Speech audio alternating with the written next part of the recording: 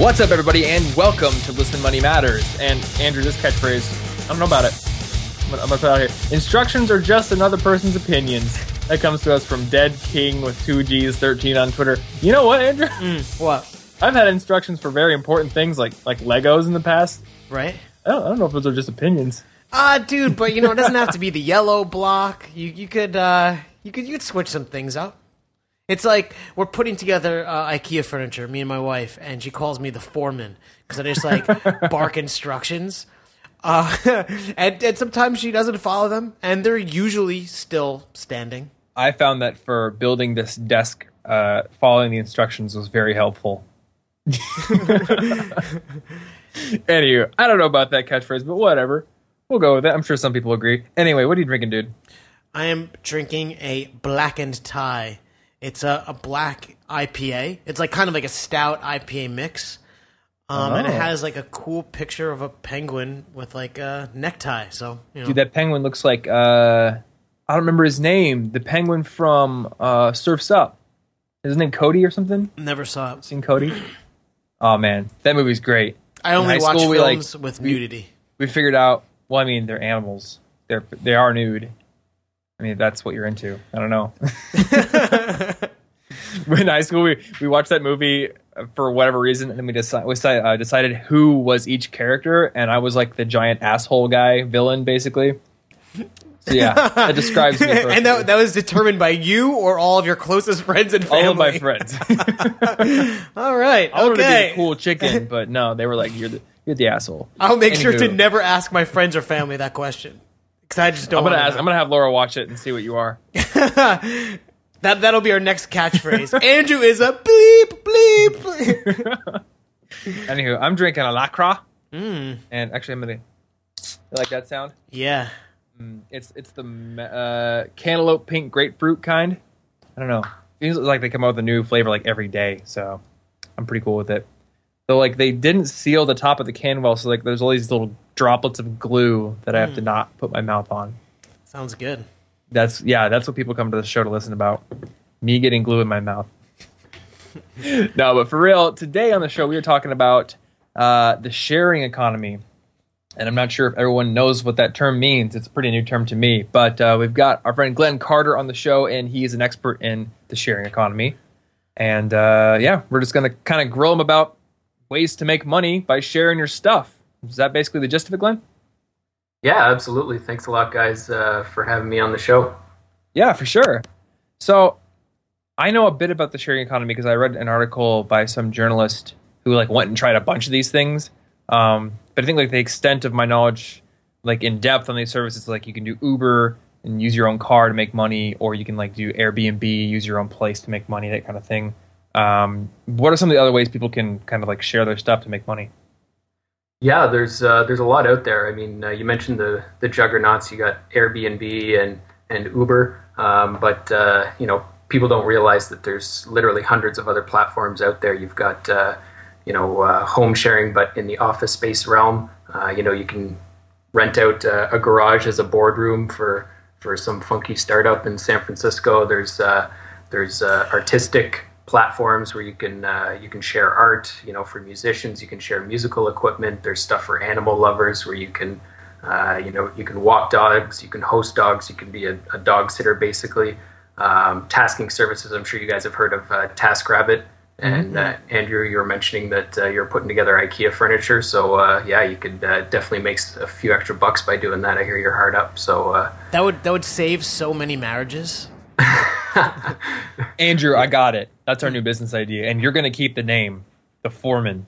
That's right, yeah. AndrewTheForeman.com. Hire me to put together your IKEA furniture as long as you're in Hoboken. You could pay me money and I'll show up to your house and I will yell at you and tell you you're doing it wrong. I'm not putting this together for you. I'm just going to yell at you until you do it. That's right, I think people would pay for that. Yeah, that's a good gimmick. I like that. There's probably people out there who just need someone to yell at them to put together their furniture they bought. Just sitting in the box. You're worthless. That screw goes in the other hole. God. I've had my TV on my ironing board for 6 months. The TV stands right over there in the box. Help. Dude, so I know there's a ton of these sharing services, but do people actually make meaningful money on them? I feel like someone's going to go get my laundry, like, do they even make minimum wage? Yeah, absolutely. It depends on which platforms you use. If you're just using one on a part-time basis, then yeah, the income's not going to be overly lucrative. But I mean, I just was talking to one of our users from Tallahassee. He's a college student. He works 2 hours part-time a day on weekdays using TaskRabbit, Airbnb, and a tutoring service called Wyzant. And he makes about $20,000 a year in supplemental income, which covers his college costs. And it's a really flexible option for him. For him, it works because he's using multiple platforms. But more specifically for ride shares, for like the Uber, the Lyft, the average income is about $19 an hour. Again, that depends on your city. I was reading an article the other day that in the month of March of 2015 in Toronto, Uber drivers made over $6 million in Uber fares. For TaskRabbit, like assembling IKEA furniture or being a handyman or something like that, the average is about $40 an hour. Wow. For car sharing services like Turo, which is formerly Relay Rides, the average is about $400 a month for sharing your car, like being a sort of rental agency.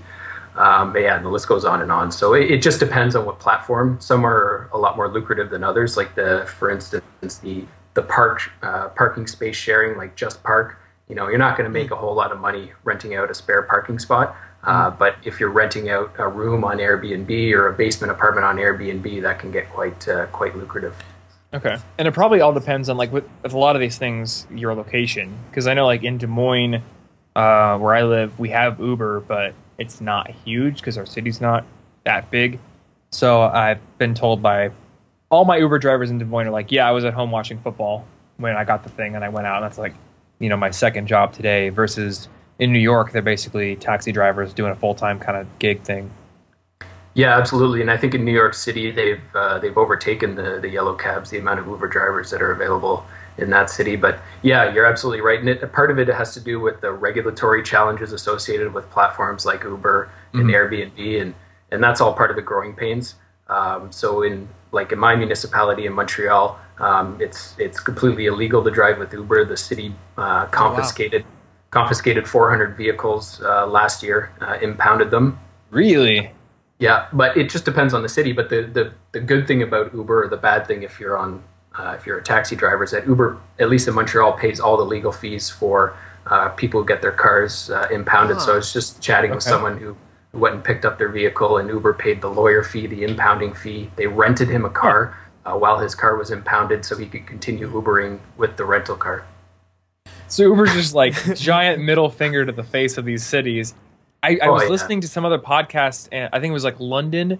They wanted to have like this required 5-minute wait time for any car calling service, but obviously only Uber is the one that's going to get there in less than 5 minutes. And they also wanted to disable the ability to show where the cars are on the map on your app.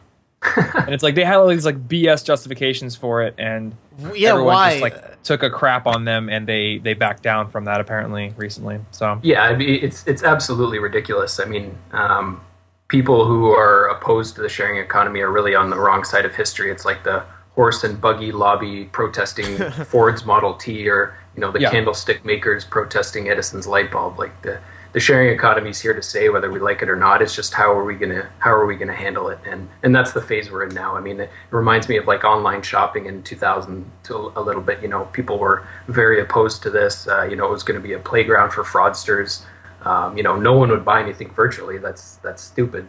And now, the majority of people are doing it. So I think we're getting to that stage with the sharing economy. It's just the growing pains that we're going through now. Mm-hmm. So it's cool to see all these services. When I was in college, I would go to my campus's like wholesale warehouse where they would get rid of crap they didn't want and buy really cheap computers, and then I'd scrounge up monitors from wherever I could find them and like build desktops with Linux on them and sell them. And that was like it's like the Craigslist economy. And now you have like so many other things. What I'm wondering is, how do you become the person like this college student you're talking about who's making 20 grand? Last year, I think, or when was this? I think it was last year. I read some article on Fast Company. It was like pixel and dimed on not getting by in the gig economy. And this girl, she kind of went undercover and tried a bunch of these services and made like $3 an hour, when it's all said and done. And so I feel like that piece was kind of like, oh, well, if you don't have certain skills, you're not going to get anywhere in this. But I mean, you got this college student who's making 20 grand, which you said he was doing 2 hours a week, right? Yeah, so I mean, again, it depends on what your skills are. There's a lot of tasking services out there that people have tried that really are not lucrative at all. And if you just do one, it's not really going to work. But for something like Airbnb, this Jordan's his name from Tallahassee, who I was talking about.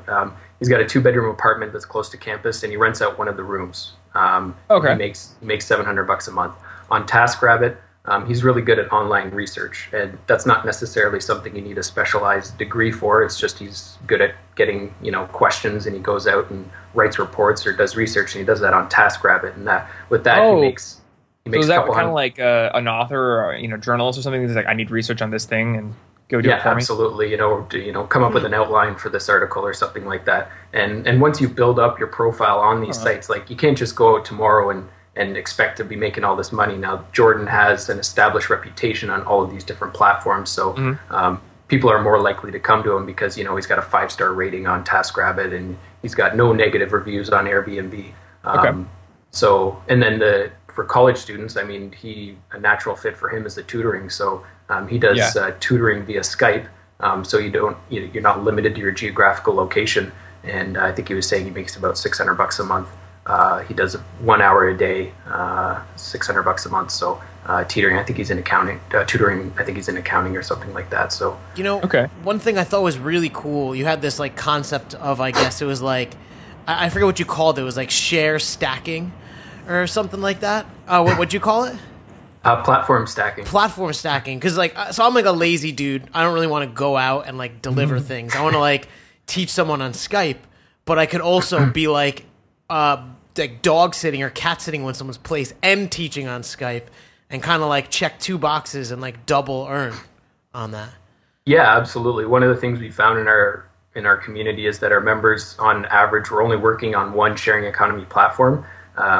Yet they said one of their major problems with the sharing economy is that they are only on one platform, and they weren't making much money. Now, if you Uber or Airbnb, it's a bit of an exception because you can make a lot of money just on those platforms. So we came up with the term, like you mentioned, platform stacking, which essentially means you've done all this work building up your profile on one platform. Why not move it to another? So you're essentially doubling or tripling your customer base. For instance, if you're an Uber driver, why not drive with Lyft as well, which is popular in certain cities? Yeah.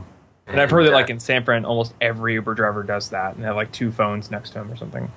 Yeah, exactly. And like for instance, with the delivery platforms, there's dozens out there. But if you're delivering groceries with Instacart, why not register on Postmates and DoorDash, which are also delivery platforms, so you can essentially triple your customer base. So it's really a simple concept that we're trying to promote through the website. Yeah. So, I mean, I got some other questions, but I guess can we give a bunch of options for people right now just for all these sites? Well, so wait, before we jump into that, I think one of the things that we really got excited when we found you, Glenn, is on your site you have this thing, and on the top it's just called like the quiz. And I mean, we couldn't like not click on it, but there's like a laundry list of these things, and I mean, like Thomas and I kind of created a list from looking at your site and whatever, like dog vacay and like ridiculous things I would never think of, but you came with this quiz, and could you like tell us about it? Yeah, absolutely. So one of the big challenges people have is that the sharing economy is so overwhelming. We talk about hundreds of platforms, so where do you get started?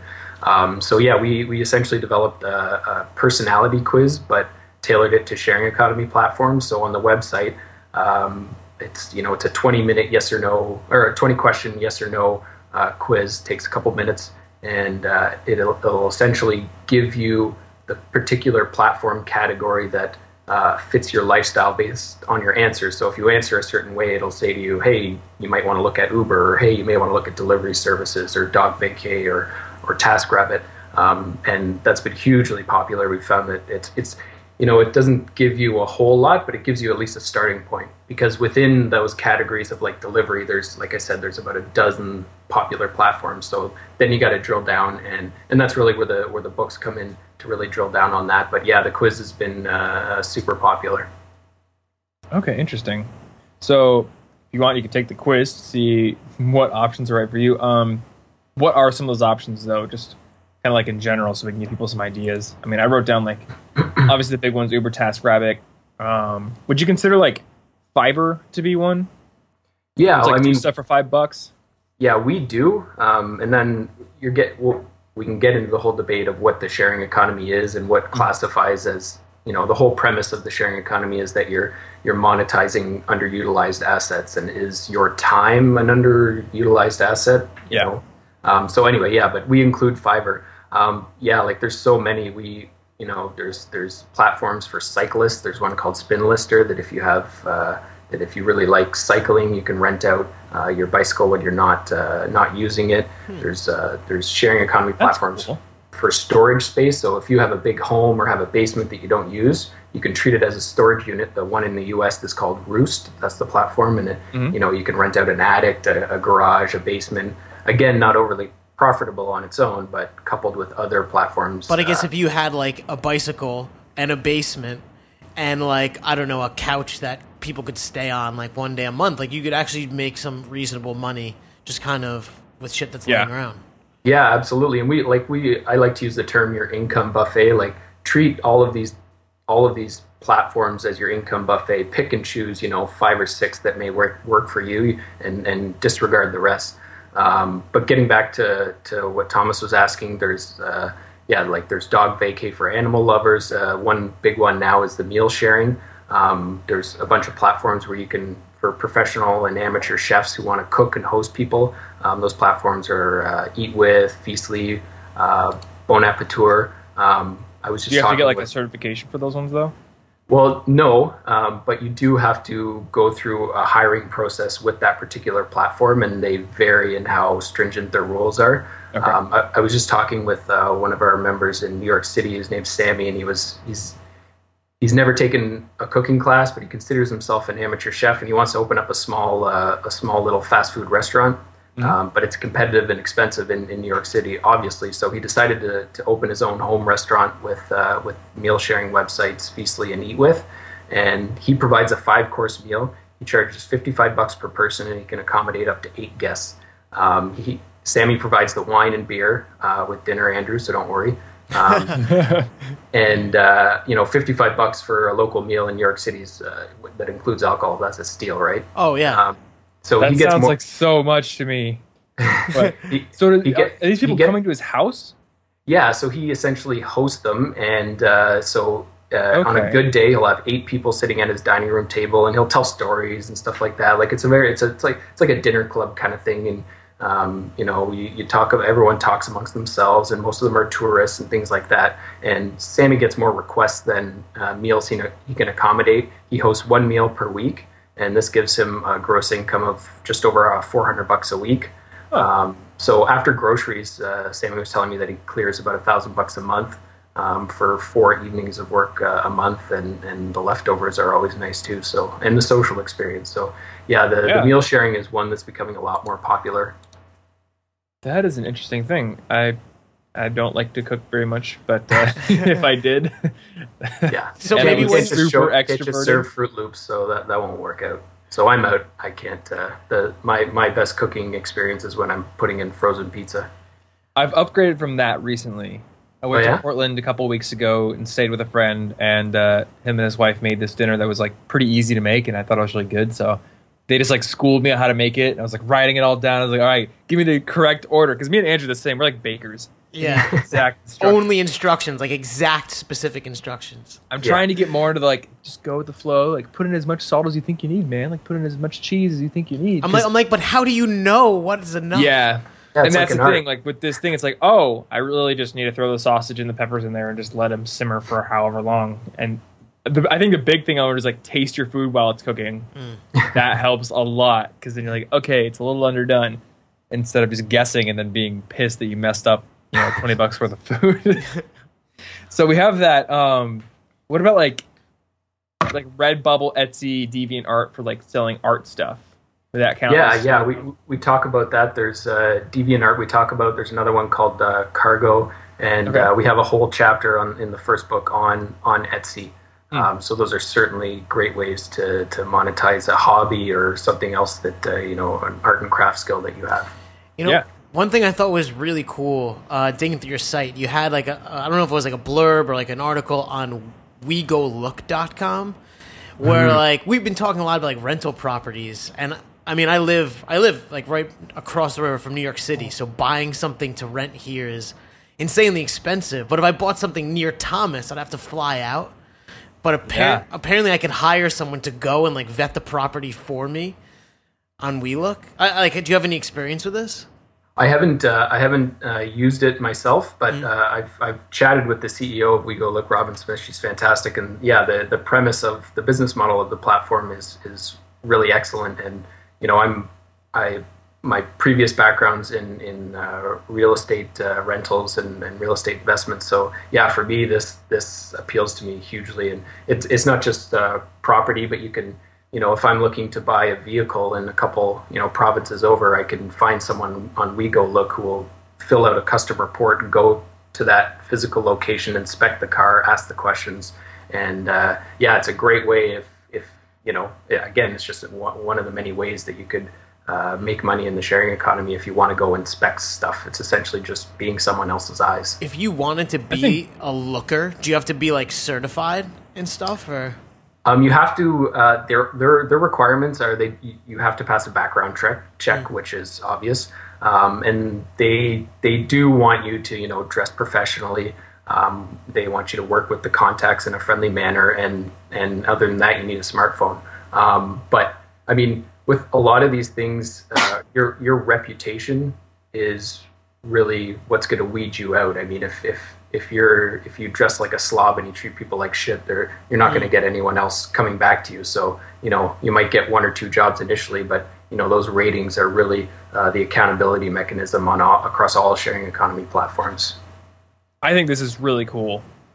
This one is really cool to me. I did an episode. The WeGoLook one. Yeah, so I did an episode of my podcast, a few months ago about buying a car, and there's like this. There are people out there, a lot of them, who are into cars enough where they want a very specific model of car, but it's the one used model that's a good price is in Vegas and they're in Iowa, and they're like, well, okay, that means I got to fly out to Vegas, I got to inspect this car, and if it's bad, it was a waste. It's a complete waste of a trip, unless I go to the Bellagio or whatever places to waste even more money and win, or win, there Red. you go. Now it's come on, Red. Now I'm buying a new car.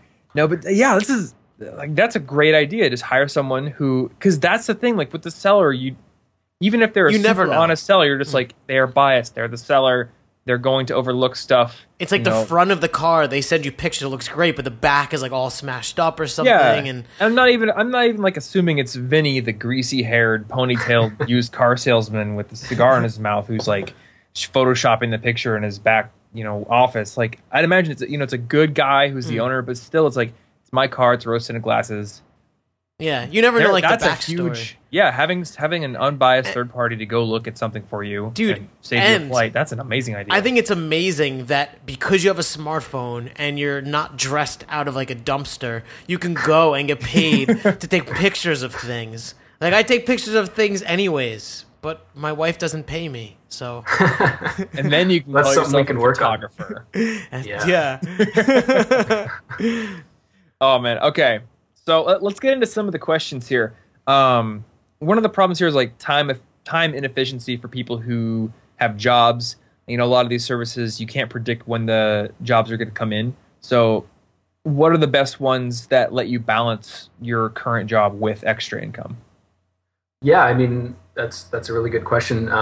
Basically, the ones that have a platform on the smartphone. So, I mean, even things like Uber and the delivery services, we know a lot of people who have full-time jobs, and then when they get home from work and they have a spare hour, they just flip on their smartphone and activate their account and just wait for a fare. So, I really think sharing economy, the 99% of the platforms out there are the embodiment of flexibility. There's ones that you do need to be a bit more involved and a bit more available. Airbnb's an example of that, but you make a lot more money on Airbnb. But for the majority of these platforms, you can pick and choose what you do, when you do it. And that's really why it's becoming so popular. There was I was reading a Time magazine study that was released, I think, last month, and it said that 45 million American adults have worked in the sharing economy, and that's 1 in 5 American adults. So this Wow. this Not is with just, these apps, though, right? Like, what's that estimate taking into account? well, that's 1 in 5 American adults based on the Time magazine study who have worked on one of these sharing Really? economy platforms. Yeah, and when you consider the Time magazine went further and they found that 86 million American adults have used a sharing economy platform. So that's 2 in 5 U.S. adults. So I find that, you know, to go back to your question about flexibility, I mean, that's really the staple of the sharing economy, and that's why it's so popular. Okay. So with Airbnb, when I was in Japan last time, I booked an Airbnb somewhere in Tokyo, and we got there, and it wasn't like they were living there and just like renting out their place. It was like they texted me, they gave me instructions. There was a nice map, and then there was like a code lock on the mailbox. I opened that up, and the key and the place was in there. So it was almost like a little hotel. And I've heard like in certain cities, it's like not cool to do that. So I guess the general question is, if people are going to get into this, what should they look for in terms of like regulations? Where should they go to look to be like make sure like, oh, in my city this is cool, or do these companies generally take care of that for you? Yeah, it depends. It really depends on the platform, but a lot of these companies will really be on the forefront of knowing what the regulation currently is at. Okay. Airbnb's tricky because it depends on your jurisdiction. Every city has different bylaws. Every state has different state laws. Every province has different provincial laws in Canada. So it really depends. Like, for instance, in Montreal, where I live, you have to register with the province as a hotel in order Okay. to legally be allowed to use Airbnb. Now, the vast majority of people don't do that. Okay. But the whole regulatory challenges that's a very messy situation right now, and you really need to, especially with Uber as well, where they may take your car away. You need to consult with people on the ground. So we always suggest, before you become a user, or before you become a renter in the particular platform, become a user. So if you're thinking of becoming an Uber driver in your particular jurisdiction, go for 10 rides, talk to drivers, ask them questions. Same with Airbnb. You know, stay, even if you live in the city, stay one night in an Airbnb, talk to the owner, find out exactly what the ins and outs are of the whole regulatory question. Okay. Yeah, and to add to that, I've heard not in where I live, but in certain states or certain cities, you might need to get have to get a business license to do something as simple as selling on Etsy. So that might also be something to look into. Yeah, come tax time, it's creating headaches for a lot of people as well. Now, are most of these people like a 1099 then? In the U.S., yeah, Okay. that would be, yeah, correct. Which just means consultant. Yeah, like independent contractor kind of thing. Yeah. So if you're jumping into this having done none of it, you have no ratings or anything, what are some reasonable but you're willing to like hustle and like kind of just work to get things going. What's a reasonable expectation for you to earn? And say maybe you don't even have a car, right? So Uber's off the table. What's like a reasonable expectation in the beginning, and then maybe for someone more seasoned who's been doing it for a while? Of income, you mean? Yeah. Again, it totally depends on the platforms, but I've seen people make $6,000 a month working full time on 4 different platforms, 5 different platforms. If you're just starting out, don't expect to make income initially for the first couple of weeks at least. Really just price your services low, focus on doing a really good job, and get those ratings up, because those ratings are really what's going to dictate how much you can charge in the future and how many jobs you're going to get. Like beg for reviews from everyone that. Yeah, exactly. Be super nice. Bring them cookies, whatever. Can you like go and be like, Mom, can I do this work for you, and I'll just give you the money to pay me so I can get like a rating, and go to your sister and. That's very clever. I've never thought of that. Maybe I like that. That's probably a thing. Oh, I'm yeah. sure it is. I'd go to everyone in my building, beg them to rate me. But getting back to your comment about not having a car with Uber, actually, you can still Uber if you don't own a car, and we talk about this on the blog. And Uber rickshaw. There's I won't even go there. If you look at the accounting, it makes sense to lease or buy a new car and then Uber with it. And there's actually platforms out there that will lease you a vehicle solely for the purposes of Ubering or Lyft. And Uber now has an Uber service where they will lease you a Volkswagen solely for the purposes of using it on their platform. So the finances make sense to even buy new and do Uber and deliveries just to cover your costs and more.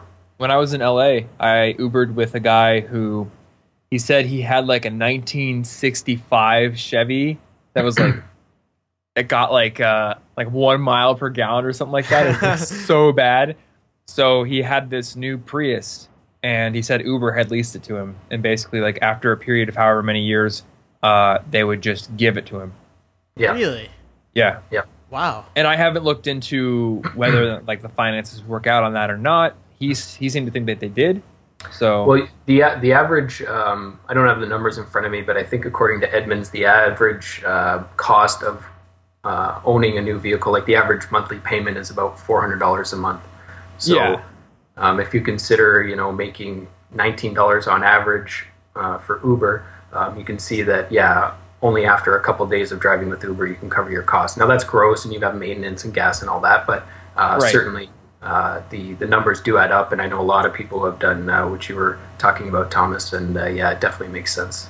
Yeah, what I do want to bring one thing up here, and that is when you're making a comparison like this, you need to compare it against the decision you would have made otherwise, and maybe you wouldn't have bought a new car otherwise. So, I mean, we don't have the numbers, but if you're going to run the numbers, run it against a used car if that's what you would have bought otherwise. And I'm sure you could do just as well with a used car. Like when I request from Uber, it doesn't give me the option to like choose a newer car with a driver. It just kind of arrives and just no beat up Honda Civics. But you can do the Uber XL or whatever. That's you could buy a luxury vehicle, but you do need to know the Uber requirements, and they vary by jurisdiction. I think on average you need a car that's 2006 or newer. Really? Now, there's certain requirements. It needs to be a 4-door vehicle. It needs to pass an inspection. It needs to be insured under your name, obviously, and there are mileage requirements as well. So you can't buy one with 200,000 kilometers. You guys are in miles, so whatever, 100,000 miles. I don't know what the conversion rate is, but you check if you're going to buy used. I definitely highly recommend it because it's cheaper. But check the requirements first, because Uber and Lyft both have specific requirements for what type of vehicle can be used. That does make sense. I can't ever recall climbing into the back of like a 2-door coupe with McDonald's cups on the ground, like a Geo Metro or something. Some blood stains on the seat.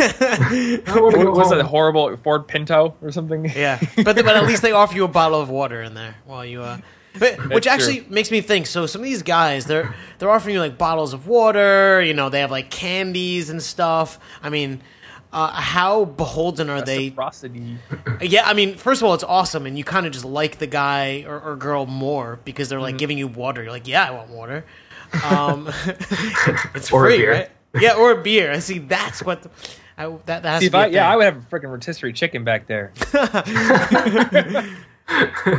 Dude, but a bib and everything. How beholden are they to these reviews? I mean, like, can someone with Uber like actually drive with a 2-star rating? No, I've heard that if you go beneath like 4 or 3.5, like you're in trouble. Yeah, if you go below, I think it's 4 point something, Uber will actually kick you off the service. So not only, you can't be low. If you're low enough, you're not going to get rides to begin with. But if you're below a certain threshold, Uber will just kick you off. But little gimmicks like that are always going to help with your ratings. Like having some candy there, providing bottles of water. All that stuff is helpful. I do want to mention, you as a writer have a rating as well. That's what I was just going to say is I heard this, and I suppose there's a way you could see your rating. And you can't? No, they were talking about this on Hello Internet because Gray wants people to be able to see their rating, because and he thinks it'd be a perfect system if like after you get 10 ratings from different drivers, it just sends you your aggregate. So that way you can't like do revenge So on you're any not one like an driver or asshole something. because, Yeah. dude, Laura and I get into like an Uber and we get like a little bit of anxiety. Like we almost talk to him and are nice because we don't want to get kicked off the platform. I don't think. Okay, this is my assumption, but I would be really surprised if it were not true. My assumption is that Uber specifically tells drivers not to rate passengers badly if they don't talk to them. I think it would be a pretty like horrible thing to do if like a passenger didn't talk to give them a low rating. I always try to talk to my Uber drivers because it does feel weird not talking to them. And when I get an Uber driver who's like shy and won't talk to me, it feels very weird. And I'm like, for whatever reason in a cab, it like I don't know, for whatever reason a cab doesn't feel as awkward if I don't talk. But in Uber, I'm like, oh, this is just another person. You know, I should talk to them. And I've had great conversations with the drivers. But yeah, when it's quiet, it's like weird. But Dude, I got into a cab with an Uber driver, and so Laura and I always like talk with him. And he started like going down like the aliens route, and I love like talking about like aliens. I've watched like 5 stars conspiracy theories are awesome. Did he ask you to join his cult after? well, so I like humored him. We were just bullshitting, and he just really, really went far out there to like shit that I couldn't believe anyone believed in, and then it was awkward. I was like, oh my god, I hope he doesn't kill us before we get there. Okay, so that was one thing I wanted to bring up. I have like this fear that I'm going to get into an Uber that's like it's going to be like a half an hour drive, and then they're going to be like, you know, real hustle minded, and they're going to try to pitch me for some MLM thing. But on the other hand, it's like, well, maybe you could use this to get connections for some other kind of business you're building. So like, do people do this? Is there a tasteful way to do it? And is there like, I'm sure there are many untasteful ways you could do it, but yeah.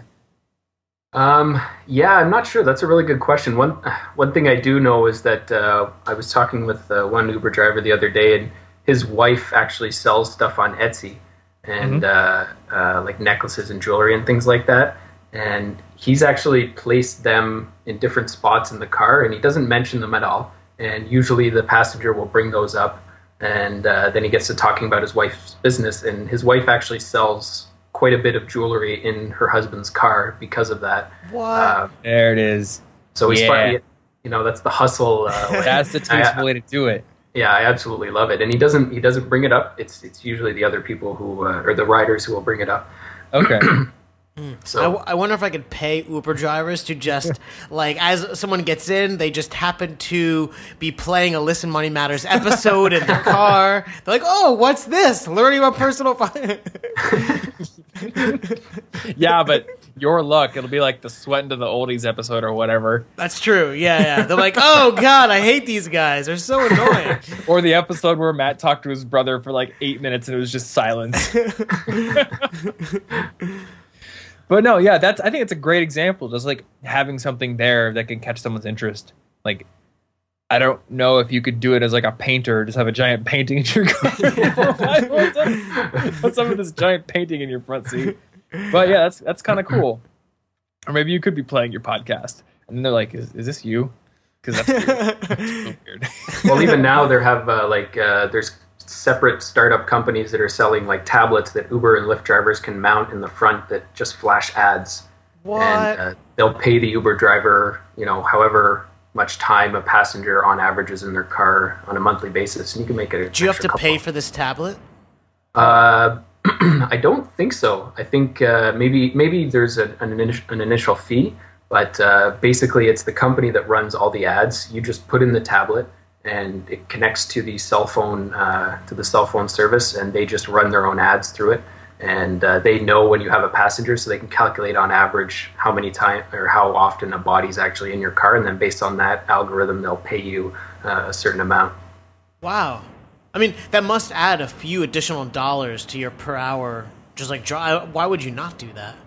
Yeah, absolutely. But the Uber doesn't like that. They're trying to stop that. But Uber, they're in a tricky situation because on the one hand, they're saying in court that you're a consultant. That you're not an employee. You're just you're a consultant or whatever term they use. But on the other hand, they're trying to dictate exactly what you do in your vehicle. So they're stuck in a bit of a tricky position.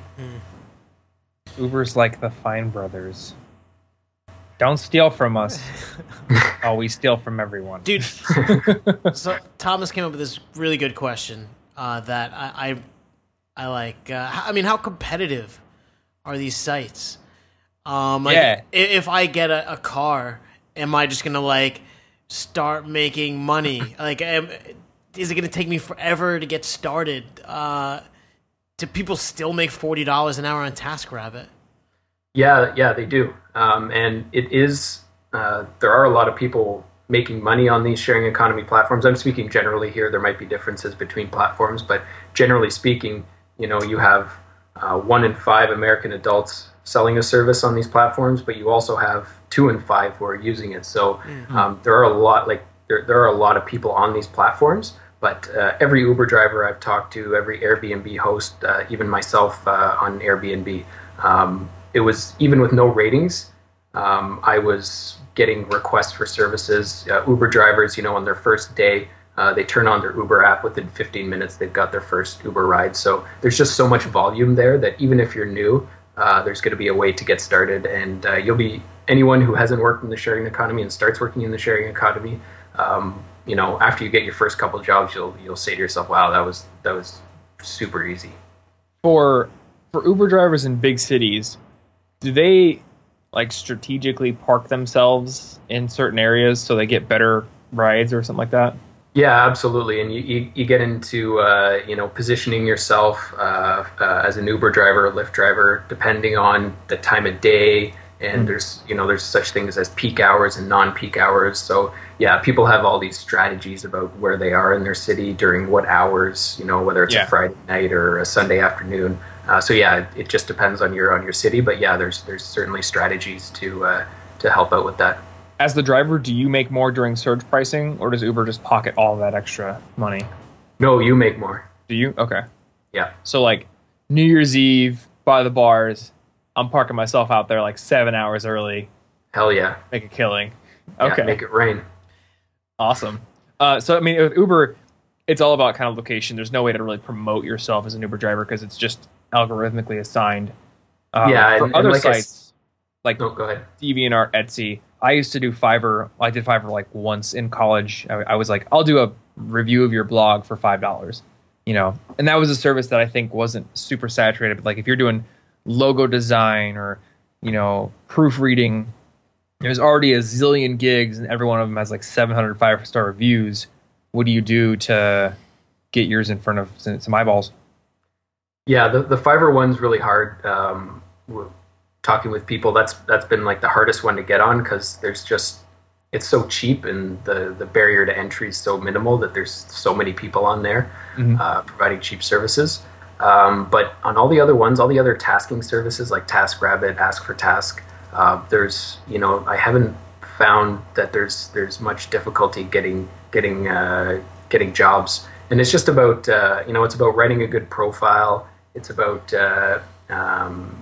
managing your reputation by uploading a picture of yourself or having something personal about you. A lot of these platforms require that you upload.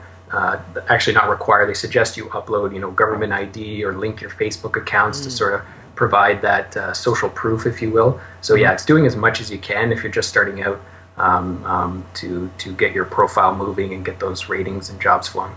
Cool. So I just found this Business Insider article, and it says for drivers who do UberX and drive at least 40 hours a week in New York City, they averaged $43 an hour. That comes out to $89,440 a year. That's insane. That's ridiculous. Yeah, that's pretty awesome. I mean, granted, they have to like deduct gas and whatever from that. But still, yeah, it's true. I mean, dude, still, that's like really like good for just like more than the taxi driver's making. That's for sure. Yeah, just for something on the side. That's yeah. Dude, so Glenn, we obviously can't cover like every platform. But you told us that you just wrote your second book and that you're going to give it away to our listeners for free. But it's like, I guess, for sale on Amazon? Yeah, so we released, so our first book, Secrets of the Sharing Economy, released in August. And so I started writing this book. I wanted to bring all these, platforms into one place and talk about them. Like I mentioned, the income buffet. I started writing the first book and I thought, holy shit, there's so much here. This is going to be 1,000 pages. So I broke it down into 3 books. first one was released in August. The second one just released a couple days ago. I'm not sure when we're going to air, but it was just released on Amazon a couple days ago for $8 or something like that. But yeah, because I'm a huge fan of the show, I've provided a link. It's thecasualcapitalist.com/listen. If your users go to that, or your listeners go to that, they put in their email, and then they'll get an email with both the first and second book in PDF for free. Sweet. Awesome. Thanks, dude. All right, yeah. So thank you guys. I wanted to cover one little thing before we quit here. Yeah. And that is opportunity cost. Because, like, say I'm writing, blog critiques for $5. And it takes me like 2 hours. Or the big one, and this happened when I was a freshman in college. Actually, I worked at the Solution Center on campus where we did tech support phone calls, basically. And there was like a good amount of downtime there, so it wasn't like you're getting calls literally all the time, like some call centers. You'd have like some downtime to do homework or whatever. Some people played games, and then this one guy found this thing called Amazon Mechanical Turk, where you get like a quarter to like do some little data task or something. It takes like 2 seconds or something like that. And they were like, "Yeah, I made $4 extra while I was here," and my immediate thought was, I spent all my downtime during this shift reading this tech certification book that's going to help me pass the certification test and make like $10,000 more a year when I graduate. And you spent it making $4 by proofreading some sentence that's going to go into like a vacuum cleaner instruction manual. Obviously, the opportunity cost is huge on that kind of thing. So I could see that a lot of these things, for a lot of different situations, maybe you've got some time you need to make some more money, that works out well. But how do you know when you're using your time in its best possible manner? Yeah, and that's a really great question, and I get it a lot. For something like Fiverr and Mechanical Turk, I would never even touch Mechanical Turk. But for Fiverr, I wouldn't suggest work. Like if you're a writer, for instance, or graphic designer, if all of your business comes from Fiverr, you're doing something wrong.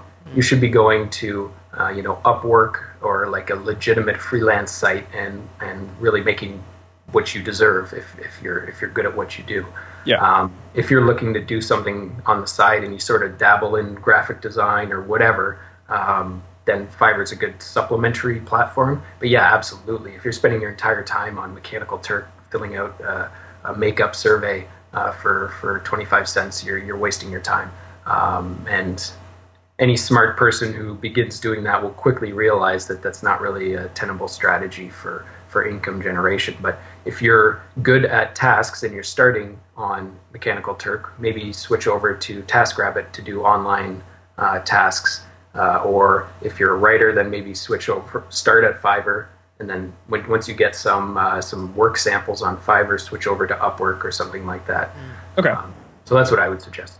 Yeah. I guess the general thing here is like, Uber or Airbnb, obviously you can't leverage your car or leverage your house all that much. There's a certain limit. But if you're using a sharing economy site that takes advantage of skills that could pay more if you were able to market them better or had, higher skills, then, try them out. But also consider, at what point do I need to be thinking about my progression, both of my skills and my platform and my connections, and is this the best use of my time for that? There has to be a balance there. Great question. Yeah. Cool. You got to ask those. Well, Glenn, thanks so much for coming to the show. And once again, at casualcapitalist.com/listen, right? Yes, absolutely. And actually, before you guys go, I want to thank you guys. I've been a longtime listener of Listen Money Matters. Before I found you guys, I listened to other financial podcasts, which made me feel like I needed a trust fund and MBA just to listen to. So when I found you guys, it really was a game changer for me. You guys speak my language, which I don't know is a compliment, but I'm going to say it anyway. So thank you guys very much for what you do. Yeah, thank you, man. Absolutely, man. Thanks for the kind words. Cool. Well, guys, thanks for listening. If you have questions for us, listenmoneymatters@gmail.com is our email address, or you can join our community of money nerds over at listenmoneymatters.com/join. We'd love to have you there. And other than that, you can find all of our favorite books, resources, apps, all that kind of stuff over at listenmoneymatters.com/toolbox, which, Andrew, you showed me the updates to the resource links. I didn't see that you had updated the library. That thing is cool. Yeah, and it's actually going to get refreshed again. So, like, because everyone talks about all these awesome books. Like, we just talked about some books here, and we wanted, like, one place to kind of just put all the books.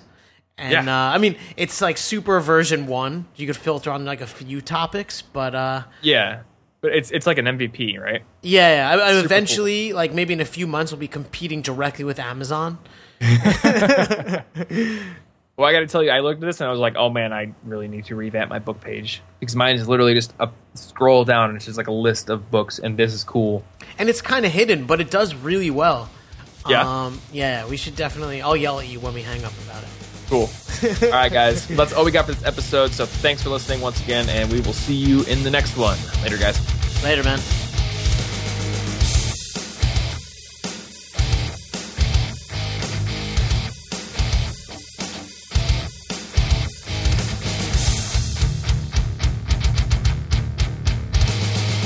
Please tell your